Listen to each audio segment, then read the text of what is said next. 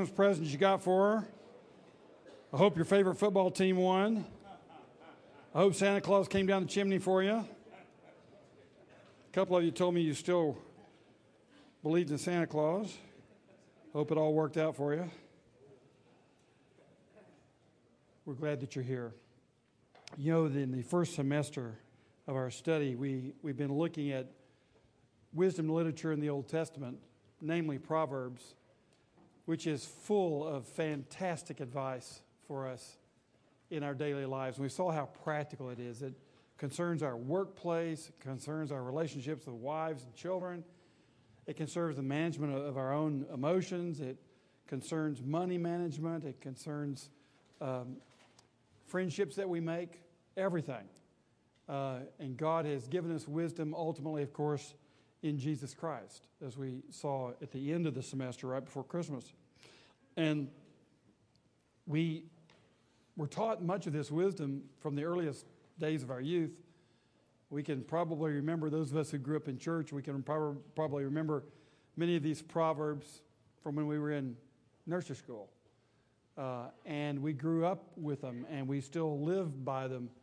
And we have found that they are very helpful in our lives. You know, train up a child in the way he shall go. When he is old, he will not depart from it. And we found that's true. You rear children up in the way of the Lord, and when they're old, sometimes a little older than we wish, they'll come back, and they won't depart from it. And we found in the Proverbs, it's true that if you hang around with people who are wise people, you're bound to have wisdom yourself. And we found this true. If you work hard, especially in the economy that we've grown up in, you're going to be okay financially. And then we found from the Proverbs, if you just entrust your way to the Lord, that He will make your path straight. He will give you success and so on. But then, as you live a little older and a little longer, and you find life more complicated, you find out some things that just really completely stump you.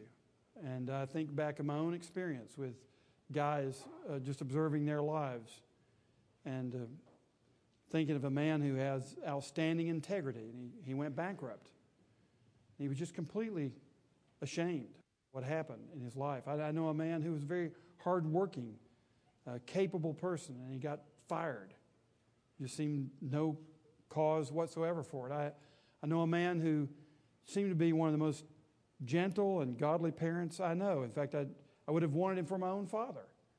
And his children abandoned the faith. And I know another man I'm thinking of who seemed in every way to be a faithful husband, providing for his wife and family.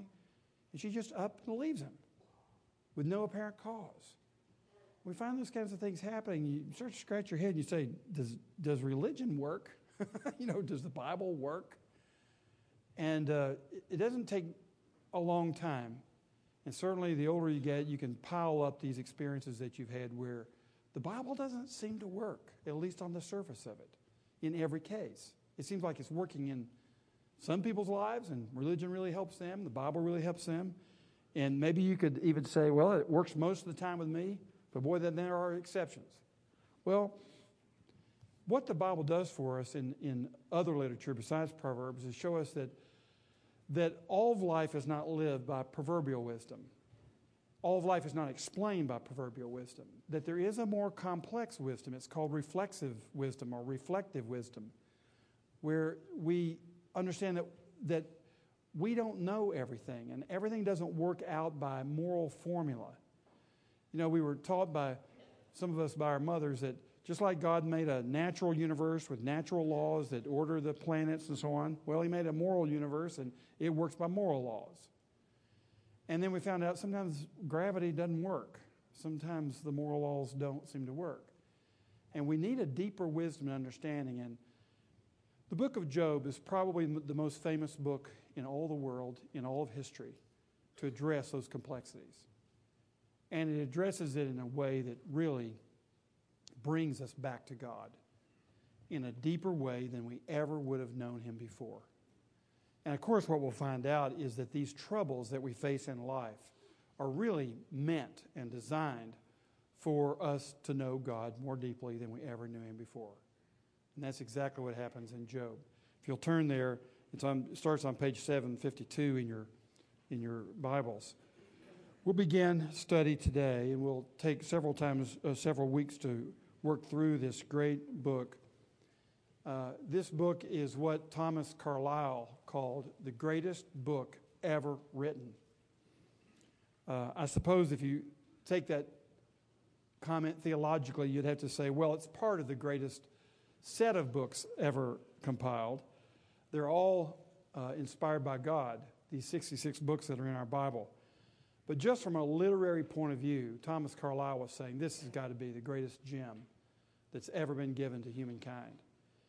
And he says that because certainly the topic that's being dealt with is one of the most relevant topics that we as human beings deal with, and that is, how do we make sense out of our sufferings? But the way in which it's presented is really extraordinary. If you look at your handouts, you see that brief outline of Job. And what we'll have in the first couple of chapters is Job being tested. And in those 2 chapters, we're going to see not only that Job is tested, but we're going to have the curtain pulled back, and we'll get to see a little bit of the drama that's taking place in heaven, because Job's problem and your problem and my problem is we can't see heaven. We only see the problems that are going on in front of us. We only see the cancer that we have. We only see the bereavement that we're facing. We only see the job that we lost. We only see the human drama. We can't see the divine drama. And part of what Job is doing is pulling back the curtain so that our wisdom is deeper than just observing moral law at the human level. We are let in on something. It's the divine drama that's going on behind the scenes. That's what Job was not aware of. But the reader here is made aware of it in these first 2 scenes. And this is ingenious. So we're able to watch Job and listen to him. And Job is ourselves. But we're able to look at him and see how he's dealing with all this, because he hasn't had the curtain pulled back. We see what's happening. We know what God is doing. He shows his hand to us. But Job doesn't know. So we're observing Job, and then we find out, well, Job's reacting the way we do. Because when we're in the midst of our struggles, we forget what we were told in Job. And we're only looking at the human element, and we forget the divine drama that's going on. And what this story is doing is reminding us of the divine drama that's behind all of our suffering, which then, of course, changes everything about the way that we see our sufferings and the way in which suffering affects our lives. And so in the prologue, in the first 2 chapters, we get the drama, the human drama and the divine drama, both. Then when you start with the poetic dialogue, from chapter 3 all the way through chapter 42, verse 6, it's all poetic dialogue, you get some fascinating series of discussions. First of all, in chapter 3, Job lets out his lament. He's just in misery. So would we be if we had his circumstances. And he's just crying out with all of his pain, just lets his pain be known. Then, from chapters 4 to 27, we will see, and we're going to deal with that all in one lump. That'll be the most the number of chapters ever covered in Amen on one Thursday morning. Chapters 4 through 27. There are 3 rounds of dialogue between Job and his friends. And we'll look at his friends actually in chapter 2 to begin with. But then his friends do great in chapter 2, and then they open their mouths, unfortunately, in chapter 4. But when they open their mouths, they begin with their argument. And this is one line of human reasoning, which is to say, Job, everybody knows that God is just. And if you've got problems, we know who the problem is. It's not God, it's you. So the simple thing for you to do, Job, is just confess your sins and let's be done with it. Get it over with. This is the reason all these problems have happened to you. And they're giving him that line of theology that you often hear in Christian churches. In fact, you often hear it in the health and wealth gospel. It's basically a version of the health and wealth gospel. That if you just believe, if you just obey, God will give you this cargo of goods and it'll all be fine. And that's the message they're delivering. Job, on the other hand, in these dialogues, he's going to respond differently. He's going to say, hey, look, I know that God punishes sinners and so on, but really, I haven't done anything that I can put my fingers on. I haven't done anything wrong that's worthy of this kind of response from God. It's a complete mystery. I don't understand Him. So Job defends himself against his friends who are trying to say, hey, look, all you need to do is confess, Job. Just come up, just confess your sin. But he's saying, I don't have anything to confess. So these two guys are going at each other. And what we'll see in these this series of three dialogues, the intensity grows and grows. The climax builds. They get angrier and angrier at each other. And I mean, it's funny because we know the outcome. But you see us when we get into trial, how we argue and fuss and fume. And it looks like church to me, to tell you the truth. Where, we're looking at somebody else, something bad's happened to them, say, okay, confess your sins. And the other guy's defending himself. It really is just like church. Then you get to Job's discourse on wisdom. This is C, and his final defense. And there, especially in chapter 28, we'll see this lovely conclusion. It has a lot of wisdom in it. Beautiful conclusion of Job when he just finally lays out his final argument in a very elegant way. And then this guy, Elihu, who's a little younger, a little smarter than everybody else, comes in and he thinks he's really got something to contribute. And we're going to take all that at one time, chapters 32 and 37, and look at Elihu. And once again, this sounds an awful lot like church to me, too. He comes in, tries to put the nail on the coffin. And then when we get to chapter 38, after the tension has built between Job and his three friends, Elihu builds the tension even more. And then all of a sudden, God talks. Finally, God opens his mouth. And in chapters 38 through 42:6, what you see there are two major addresses that God gives. And we'll see Job's response to it. And these two addresses also grow in their intensity. We'll see that the second one thunders even louder than the first one. And we'll get to it here in a few weeks, but we'll see that God finally brings resolution to this whole problem. And Job responds, and then you'll see in the prose epilogue, beginning with chapter 42, verse 7, and going through the end of that chapter, that Job is restored. And everything is back in its place. But what a whirlwind. What a whirlwind he's been in. And it's a whirlwind of suffering, and it's a whirlwind of confusion and anger and conflict with his friends. Total chaos. And only when God speaks does the peace come. And so that's what we want. What we find is that proverbial wisdom is necessary to live a godly life and a useful life, but in and of itself, it's not adequate. It's not sufficient. You need proverbial wisdom and you need reflective wisdom that takes care of these inexplicable cases. So let's dive in. We're going to look at Job chapter 1, which really kind of gives to us what happens. It'll give to us the first round of what happens. Job actually gives it to us in two chapters. There's a first test and a second test. But let's look at the first test. We'll see what's happening on earth, what's happening in heaven, and we'll be able to learn, I think, some of the most important lessons in life this morning from this text. I have to say, Job 1 is one of the most useful chapters in the Bible in an everyday way for me. In my personal life, in the life of brothers and sisters that I would love to help in any way. I find Job 1 extraordinarily helpful. Let's take a look at it, God's Word. In the land of Uz, there lived a man whose name was Job. This man was blameless and upright. He feared God and shunned evil. He had 7 sons and 3 daughters, and he owned 7,000 sheep, 3,000 camels, 500 yoke of oxen, and 500 donkeys, and had a large number of servants.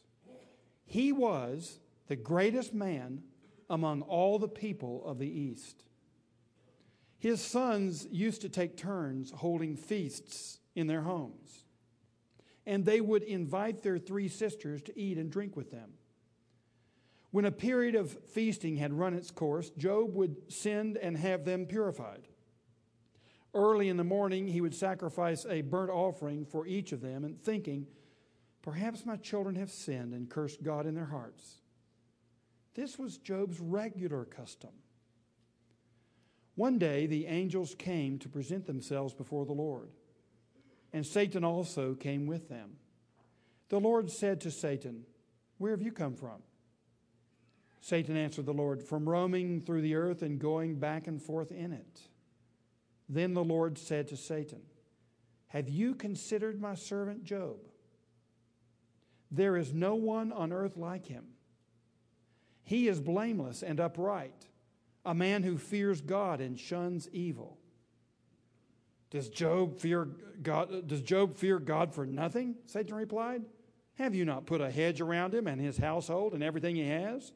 You have blessed the work of his hands so that his flocks and herds are spread throughout the land.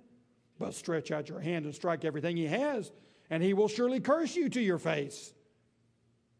The Lord said to Satan, "Very well then. Everything he has is in your hands, but on the man himself do not lay a finger." Then Satan went out from the presence of the Lord. One day, when Job's sons and daughters were feasting and drinking wine at the oldest brother's house, a messenger came to Job and said, "The oxen were plowing and the donkeys were grazing nearby, and the Sabaeans attacked and carried them off. They put the servants to the sword, and I am the only one who has escaped to tell you." While he was still speaking, another messenger came and said, "The fire of God fell from the sky and burned up the sheep and the servants, and I'm the only one who has escaped to tell you." While he was still speaking, another messenger came and said, "The Chaldeans formed 3 raiding parties and swept down on your camels and carried them off. They put the servants to the sword, and I'm the only one who has escaped to tell you." While he was still speaking, yet another messenger came and said, "Your sons and daughters were feasting and drinking wine at the oldest brother's house when suddenly a mighty wind swept in from the desert and struck the 4 corners of the house. It collapsed on them, and they are dead, and I'm the only one who has escaped to tell you." At this, Job got up and tore his robe and shaved his head. Then he fell to the ground in worship and said, "Naked I came from my mother's womb, and naked I will depart. The Lord gave, and the Lord has taken away. May the name of the Lord be praised." In all this, Job did not sin by charging God with wrongdoing. Okay, the first 5 verses, let's please notice that bad things do happen to God's people. Bad things do happen to God's people. There is not a silver bullet, a magic formula that will guard you in every way, necessarily, from bad things. When you give your life to Christ, sometimes all that means is you just get in more trouble.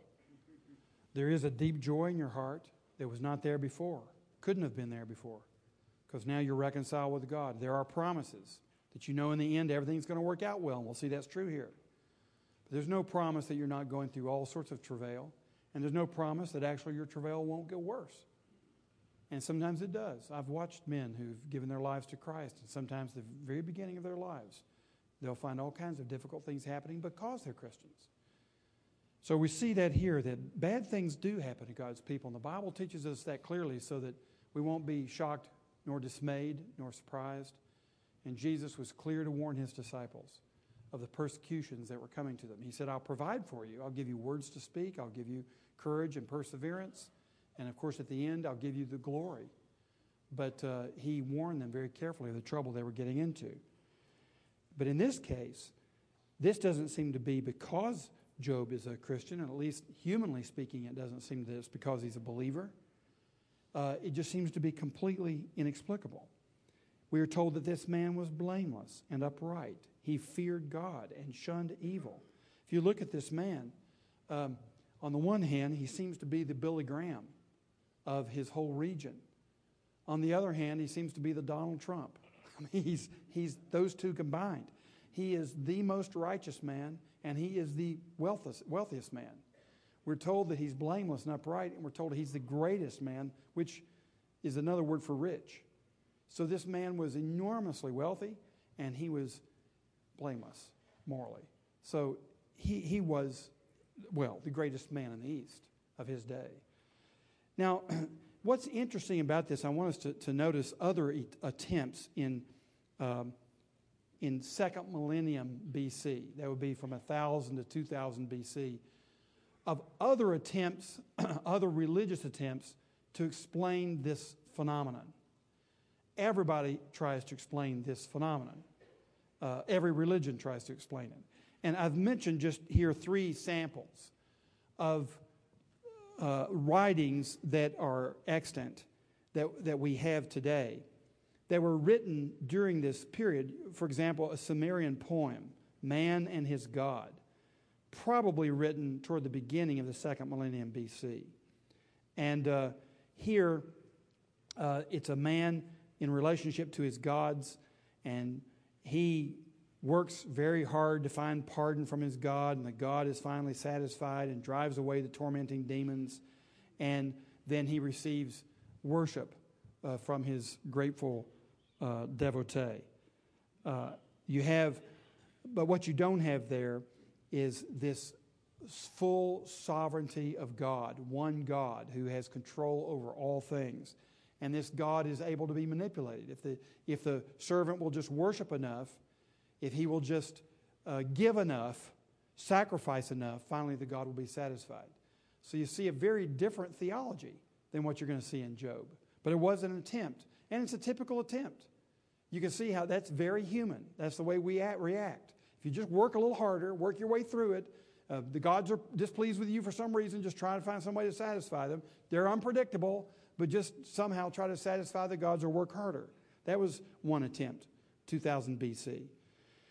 Then around 1500 BC, we have something that some scholars have called the Babylonian Job.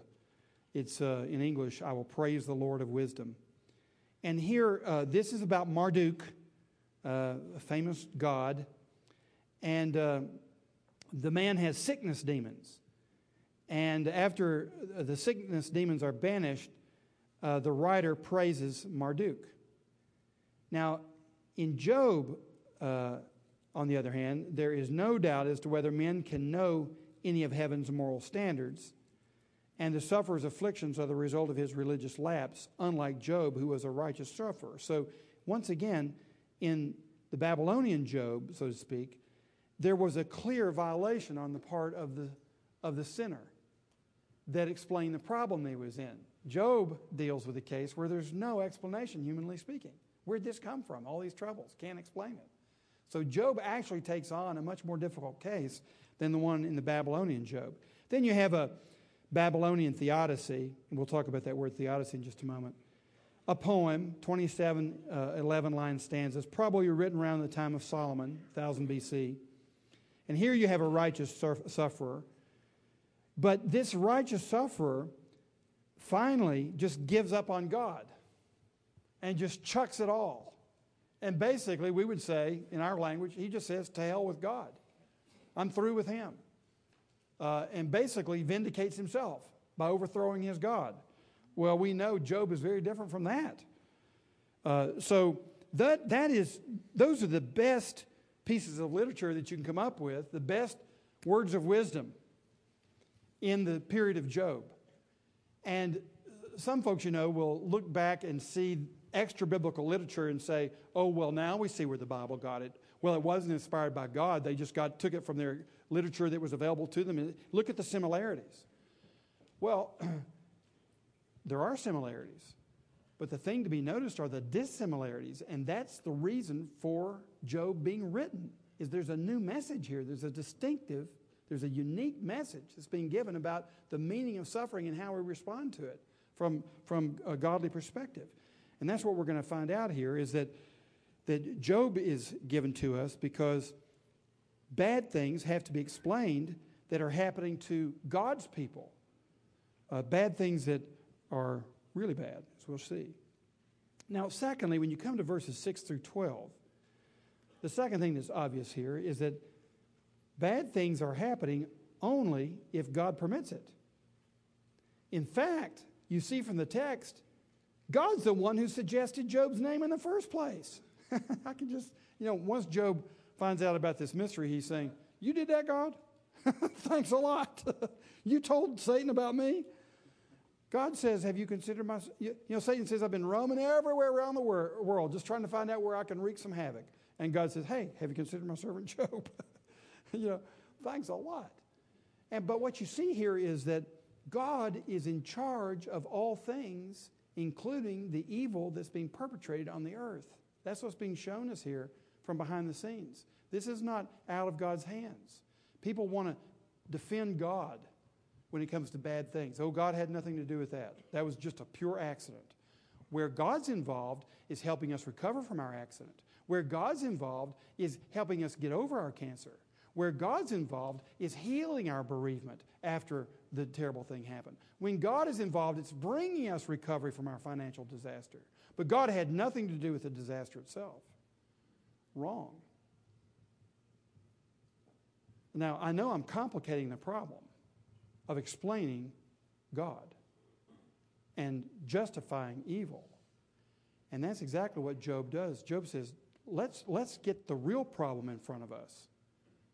The problem is not why is there evil. The problem is why does God allow evil? And let's complicate this problem by showing that God is sovereignly in control of evil. Now let's explain it.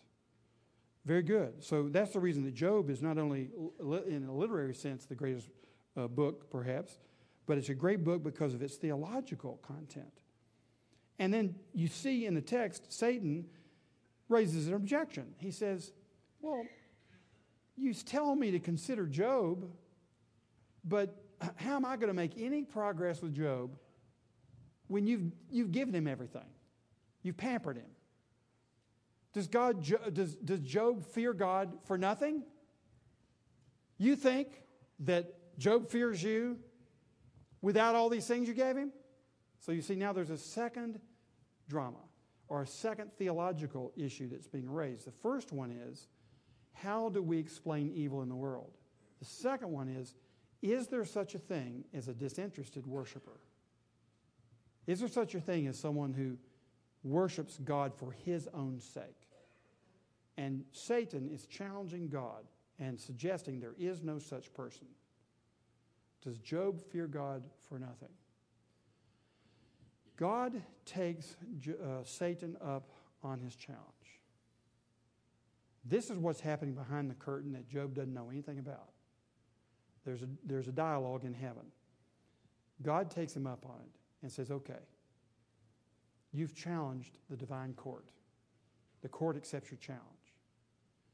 You can get at Job any way you want to, except for his soul. If you look in the text, he says in verse 12, very well then, everything he has in your hands, but on the nephesh, the soul, do not lay a finger. Here it says the man himself, but the word is nephesh, which means the man's soul. So on his soul, you cannot lay a finger. So Satan, do with his body, do with his possessions, whatever you wish. But on his soul, you cannot touch him. We just sang a song a moment ago. That soul that on Jesus has leaned for repose, I will not desert. I can't. Obviously, I forgot the poetry, but I will not desert to his foes. Thank you. So he's saying that it's the soul that I will refine and take all the dross out of the soul. But Satan will not be given any access to that. So, gentlemen, when people talk about folks being possessed who are Christians, it's impossible. When you become a believer in Christ, he possesses you, and he doesn't share his property with anybody. So he has your soul. Your body is the material part of you that's in a broken, fallen world, that's falling down around us, and it is subject to all kinds of woes. And God has his purposes in allowing your body and your material possessions to go through different types of trials, but he's protecting your soul from the evil one. And the Lord said to Peter, Satan is trying to sift you like wheat, but I'm praying for you, Peter. And you look what happens to Peter. Yeah, he falls terribly. Moral failure. Worst kind of moral failure. Denying Jesus Christ in public. And then look what happens. He's restored. Why? Because Satan cannot destroy Peter. It's not because of Peter that Satan can't destroy Peter. I'll guarantee you that. Peter is bad enough to destroy himself. But it's because of the Lord who is praying for Peter. And when you become a follower of Jesus, He is praying for you. He is sovereignly protecting you. And He is giving orders to the devil so that the devil cannot destroy you. And that's the reason that you persevere in the faith. It's not because you're so smart. It's not because you know the Bible. It's not because your grandmother taught you so well. It's because you have an intercessor who's praying for you and guarding your soul. And that's what's happening here. And Job, of course, understands this later. He doesn't know it in the moment. He's just all confused. He thinks everything's up for grabs. He doesn't know that God's preserved his soul, and he doesn't know about this first drama, which is a drama between God and the devil. Now, this is called a theodicy. You saw that word earlier in the text. Here's what a theodicy is. A theodicy, theos, is the Greek word for God. Dicy, D-I-C-Y, comes from the Greek word dikia, D-I-K-I-A, which means righteousness or justification. So it's the justification of God. That's what a theodicy is. And specifically, it is how do we justify evil in the face of God's existence. So it's justifying, usually a theodicy is specifically explaining evil, vindicating God's justice. How do you defend God? Justifying God, theodicy. Now, what Job presents us are three possible theodicies, how this could be explained. First of all, God is powerful, but He is not good. And Job, the book of Job, turns this back out of hand. Neither Job himself nor Job's friends are arguing that God is not good, but there are some that do. In fact, although I don't think there would be any Muslim who would say that the Quran teaches that God is not good, you do have the idea of shrewdness in the Quran with respect to God. And that God in His shrewdness will do certain things even with human beings, and He has a perfect right to do it. You don't find that concept in the Bible at all. God is wise, but He's not shrewd in the sense that He would take advantage of somebody or to their disadvantage, advancing His own cause. You have this idea of goodness in God. And so there would be a contrast even between Allah and God. And certainly the pagan gods would be a version of the gods that are not necessarily good. They can be manipulated. They can be angry and vicious. They can be capricious, but they're not necessarily good. But in Job's testimony, you don't have any sense that that's a possibility. The second possibility is that God is good, but He's not powerful. That's the second possibility. And frankly, I think that's the most popular one of our day, outside the church and inside the church. I hear all kinds of theodicies within the church, defenses of God's sovereign behavior, trying to explain how God can be vindicated in the presence of evil. They go just like I was saying a moment ago. God had nothing to do with that accident. That was an accident. That's chance.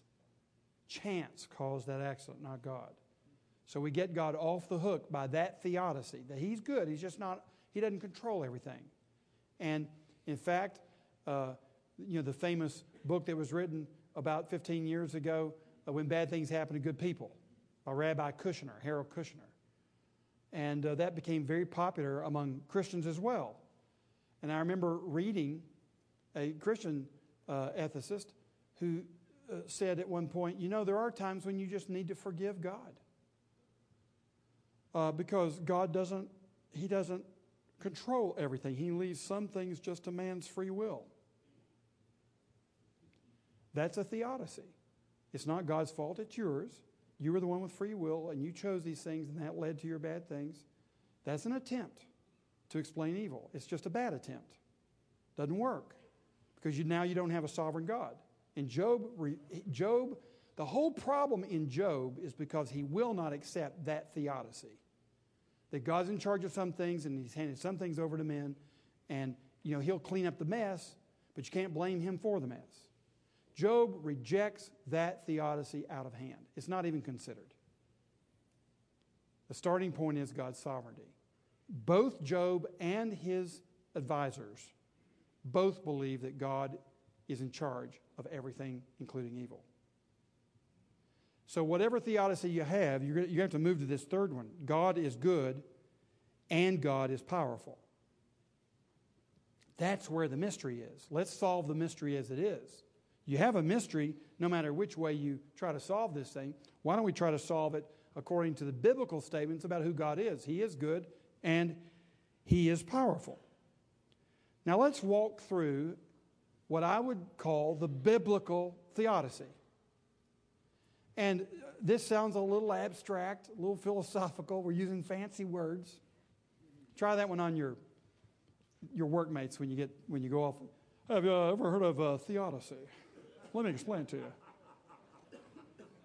We're using words that are probably too big for me, but let me continue to use the word for just a moment here, because I believe that we need to frame up our theodicy, because as you see with Job didn't have it all figured out. He didn't have it framed up, and that's what was adding to his misery. He was completely confused and in chaos. And when you face your sufferings like today, you want to be sure you've got it framed up. You don't know everything. You don't know what God is doing in every case, but you know some things. And let's be sure to nail down what we know. Now, here's what we know. First of all, human suffering comes from a fallen world that we call natural evil. We suffer because we live in a suffering world. The whole world is fallen. And you pick that up, of course, right in Genesis 2 and 3. In particular, Genesis 3. So our suffering is coming out of a broken world. We would expect to suffer. But now notice, secondly, our fallen world comes from human moral rebellion. So in other words, there's not just natural evil. There is personal human evil that was the cause for the fallen world in the first place. So, of course, our brokenness comes out of a broken world, but guess whose fault it is that we live in a broken world? Because of our own human rebellion. Now, Genesis 3 makes that very clear. The curse from God comes upon the whole world because Adam and Eve, our father and mother, sinned against the Lord and broke the moral commandments. The third thing in the biblical theodicy is that human sin comes from a personal tempter or an adversary, Satan. So, all right, we have a broken world, and behind that we have human sin, and behind that, pull back the curtain a little bit more, there's the devil. Devil made me do it. That's exactly what Adam said. Or Adam actually said, she made me do it, didn't he? And she said, he made me do it. So Adam was pointing to Eve, and Eve was pointing to the devil. That was the first pass-the-buck routine right there in Genesis chapter 3. So the devil was behind it. He tempted them. There's a personal devil. There's an adversary of human beings and of God himself. Now, where did this tempter come from? The tempter is allowed by divine decree. So we know that we don't know exactly where Satan came from. We can presume maybe that he was a fallen angel. He seemed to have had status before he sinned, but why did he sin in the first place, and where did that sin come from? All we know is that it came by God's decree. Now, the reason I say that is, especially in your Old Testament, there are some very explicit statements about this. For example, if you look in Isaiah 45, and this would be page 1154, excuse me. Look at Isaiah 45, verse 7. And look what God here says about the disasters that are coming upon the Israelites. He says, I form the light and create darkness. Fine, good. We all believe that. I bring prosperity. We believe that. Praise God. And create rach in Hebrew. Disaster. Or rach is the word for evil. Bad things. I, the Lord, do all these things. Now, you have to hold, at the same time, you have to hold the statement of Habakkuk in chapter 1 when he says, the Lord says through Habakkuk, the Lord cannot look upon evil. He cannot tolerate wrong. The Lord is pure light. There is no shadow of turning in him. There is no darkness whatsoever in his being. This is a mystery. But when it comes to who's in charge of the planet, including rach, disasters, chaos, bad things, God in his perfection is also in charge of it. He did not create evil, but he did seem to allow it in some way. And he certainly orders it once it's in the universe. He orders it. How it came into the universe, gentlemen, we don't know.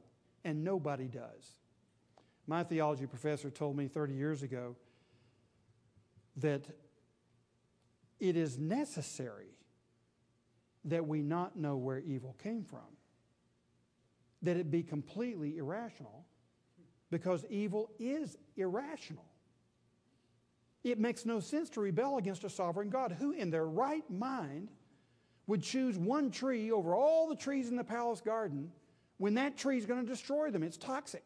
It's completely irrational. Who can explain that? Nobody.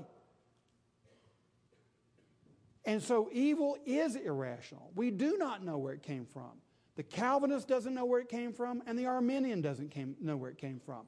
The pagan doesn't know where it came from, and the Christian doesn't know where it came from. Leave mysteries as mysteries. We do not know, and the Bible doesn't explain it. So the Bible doesn't attempt to explain everything. It only tells us some things. And what we know is that God is perfect, perfectly good. In him there is no evil, and he completely controls all evil. That's what we know. And it is a mystery. Look at a couple of books later in Lamentations. Look in Lamentations chapter 3. And here this follows, as you remember, Lamentations was written after the destruction of Jerusalem. And Jeremiah is lamenting the great rach, the great disaster, the great chaos in Jerusalem. This had to be the lowest moment in Israel's history. Not one stone is left upon another. Women have been raped and pillaged. Children have been murdered. It's the worst day ever. And here's Jeremiah. What does he have to say about all of it? In Lamentations chapter 3, he says, verse 37, who can speak and have it happen if the Lord has not decreed it? This is page 1298. Who can speak and have it happen if the Lord has not decreed it? Is it not from the mouth of the Most High that both calamities and good things come? Why should any living man complain when punished for his sins? Let us examine our ways and test them. Let us return to the Lord. So he's saying in here in verse 37, 38, that God decrees both. He decrees calamities and he decrees good things. And Psalm 135, verse 6, I've listed there, just simply tells us that God does whatever he pleases. So what you have here is clearly an illustration of God's sovereignty over all evil. Now, let me give you the worst case scenario. What if we have in the Bible a record of the worst act of human injustice that ever occurred in all of human history? And what if we have it explained for us? Wouldn't that be helpful? So that if something's happening to you that's unjust, you can say, well, I can explain what's happening to me because I can look at the worst case scenario and I see that that one's already being explained. So certainly the truths that apply to that worst case would apply to me. Well, we happen to have that. If you'll turn to Acts chapter 2, this is page 1758, 1757.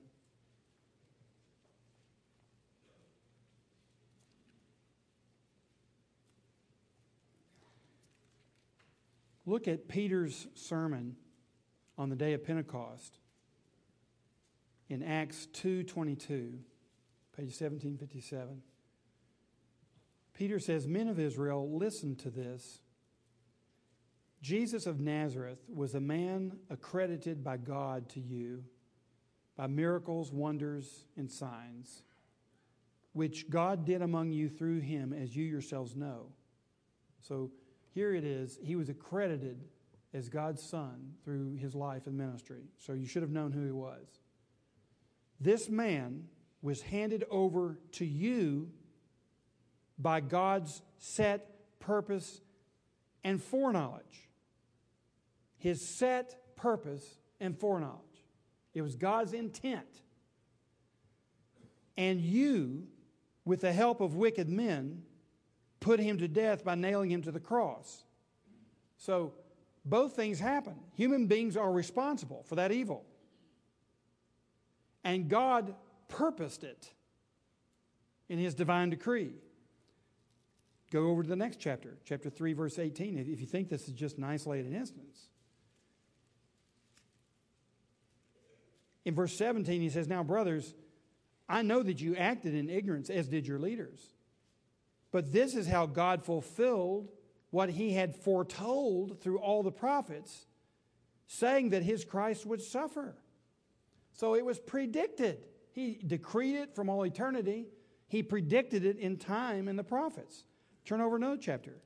Chapter 4, verse 28. Verse 27, he says, "Indeed, Herod and Pontius Pilate met together with the Gentiles and the people of Israel in this city to conspire against your holy servant Jesus, whom you anointed." This is a prayer. "They did what your power and will had decided beforehand should happen." They did it. They performed the dastardly deed, but you had decided beforehand that it was to happen. Gentlemen, back to Job 1. If you have any question about God being in charge of your disasters, have we relieved you of your confusion this morning? From Old Testament and New Testament alike, from the experiences of Israel and the experience of Jesus and the early disciples. The tempter is allowed by divine decree. Now, the fifth principle of biblical theodicy is the decree fulfills God's purposes to glorify himself. God does have an overall purpose. He is magnifying his own being before the whole universe. This is a heavenly drama. Job does not curse God. Amidst his total disaster, he says, "Though the Lord slay me, yet will I trust him." And God is magnified. And as the first line in the book by, what's his name? I'm so glad I can't remember his name. It just reminds us that we're all mortals.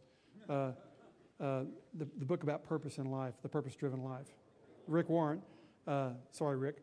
The first line in the book is not about you. It's not about you. It's about the Lord's glory. It's all about his glory. And lastly, God's glory ultimately then eliminates all our suffering and evil. There's the irony. It's all about him, but we eventually end up with all the goods because it is about his glory, and he glorifies himself in us. So we are eventually vindicated. God is certainly vindicated, but we're also vindicated, as we'll see in Job. And you see that at the end of the Bible in Revelation 19 through 22. Now we'll have to move quickly. The third concept